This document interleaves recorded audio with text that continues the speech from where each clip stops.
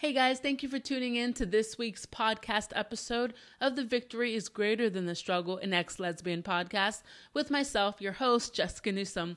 All right, guys, today I want to talk to you a little bit about biblical understanding, interpretation when it comes to the area of homosexuality. People are split when it comes to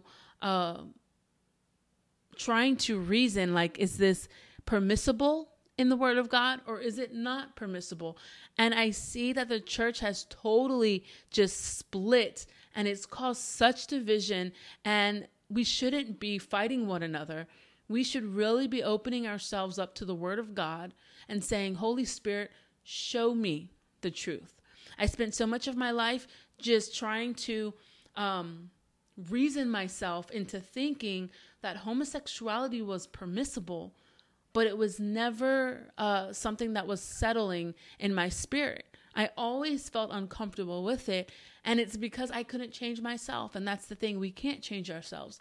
Only Jesus can, but Jesus requires us to do certain things, live a certain way, so that we are at a place to where we are able to receive that change that we're wanting. Yes, there are miracles that happen and they're instant, and that's phenomenal. But then there's other areas in our life where God says, I need for you to follow me, obey me, right? Love the Lord your God with all your might, heart, and soul, right? Like, love God, but then you have to obey me too. And you have to love others, right? But you have to obey the Word of God. If you love God, you would want to obey Him, right? If you love Him with everything in you, you would want to follow Him, even at the cost of it being difficult, even at the cost of it hurting. Now, I went through my life struggling with suicidal thoughts, all of these different things, because I tried to follow God, but I couldn't, I didn't see the change in this area of my life. And I realized that I didn't see the change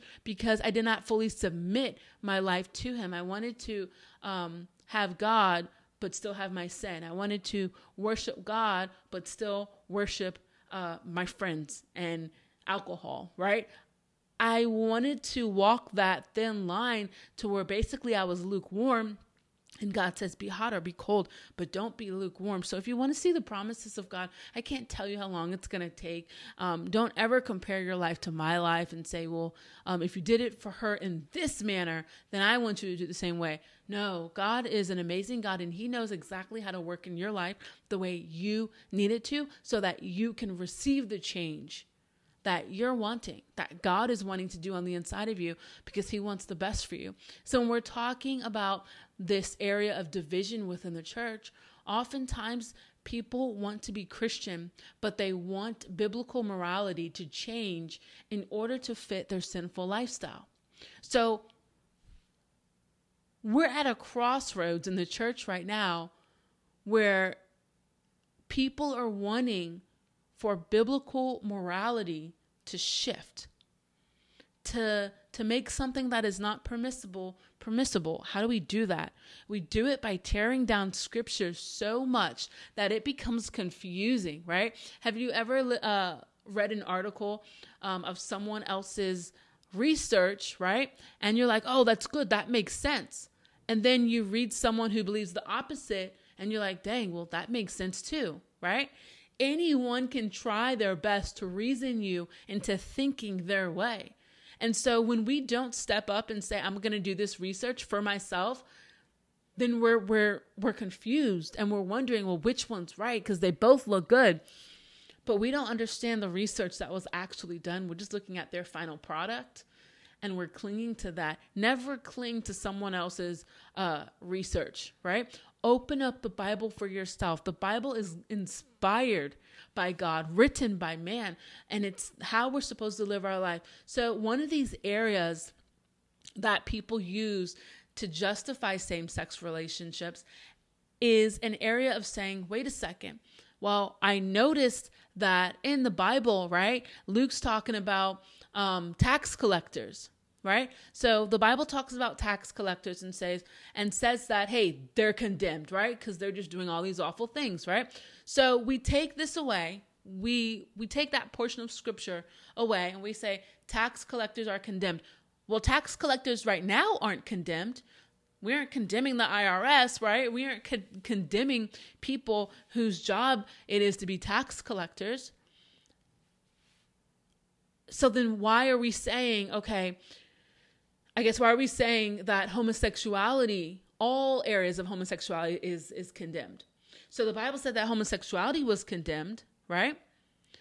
But was it homosexuality within the confines of raping someone of the same sex, molesting a child, right? Raping a child, gang rape, different things like that. So then is it all areas of homosexuality, or is it some areas of homosexuality that are condemned? And so when we look at that and we just say a blanket statement such as, well, tax collectors were condemned, so were homosexuals. So why aren't tax collectors condemned now? I guess we've changed our beliefs. We have to understand the context of it. So it says in Luke chapter 3, 12 through 14, tax men also came to be baptized and said, "Teacher, what should we do?" He told them. This is John the Baptist, by the way. He told them, "No more extortion. Collect only what is required by law." Soldiers asked him, "And what should we do?" He told them, "No shakedowns, no blackmail, and be content with your rations." So the condemnation of the job that they were doing or the person, right?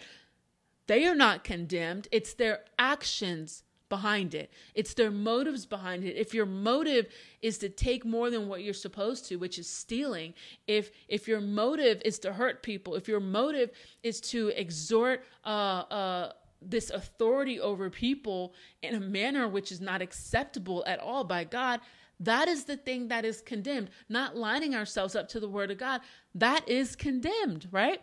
And so it's not about that person, because that's their job, right? To be a tax collector. They aren't condemned. It's what they're doing. It's the sin that they are following that is condemned. So John the Baptist came preaching the baptism of repentance for the remissions of sins. And so he gave them the areas that they needed to change in order to be made right with Jesus, right? And so Luke is reiterating all of this. So when we talk about homosexuality and we're wondering, okay, is it permissible or is it not permissible? Go to the scriptures for yourself. There's several scriptures where it brings up homosexuality, and nowhere does it say, well, only these areas within homosexuality are condemned, others are permissible. We have to really sit and do the research for ourselves. If we just jump on someone else's bandwagon, what we're doing, what we're saying is that I really don't want to follow Jesus. I really don't want to change. I want to live the way I want to live. And I want everyone else's morals and belief systems to line up to the way I want to choose to live my life. Now, however you want to live your life is totally up to you. No one should bash anyone for living how they want to live, you know? Each person is free to live however. But when you come into my area, my belief system, my Bible, and tell me that I need to change my Bible to fit you, that's not right either. It's not. You can't ask someone to change their religion because you don't like it. And if you are seeking and feeling that tug towards God, and it's scaring you, and you're saying, I feel that tug towards Christ, I know that I need to follow him, but you aren't willing to lay down your life for him, that's a decision that you are making and that you're free to make.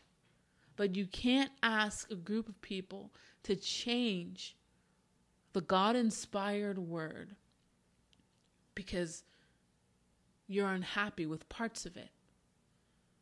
That's when we fall into total utter chaos when it comes to just interpretation of the Bible. Like, God gave us his word to follow.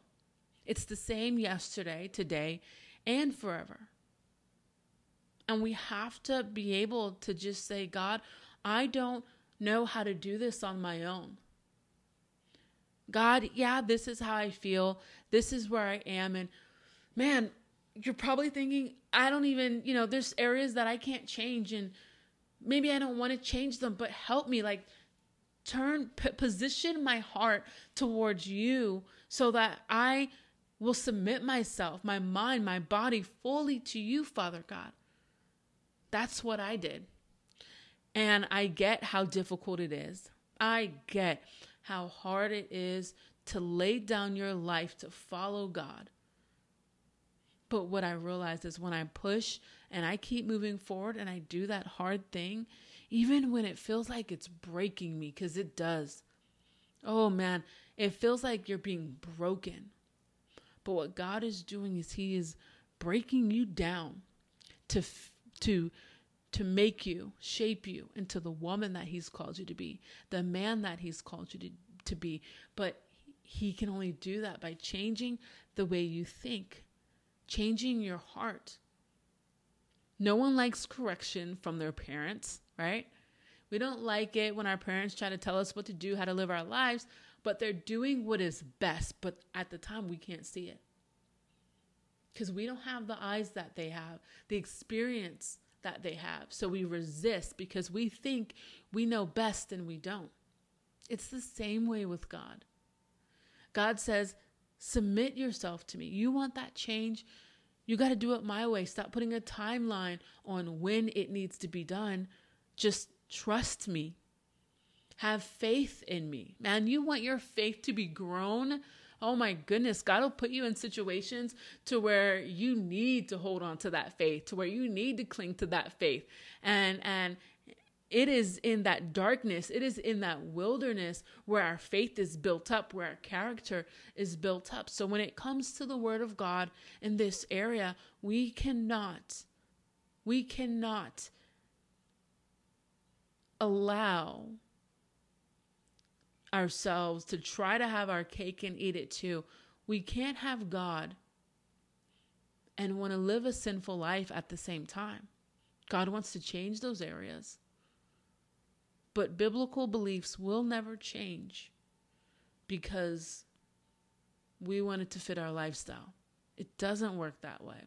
I hope you guys enjoyed this podcast.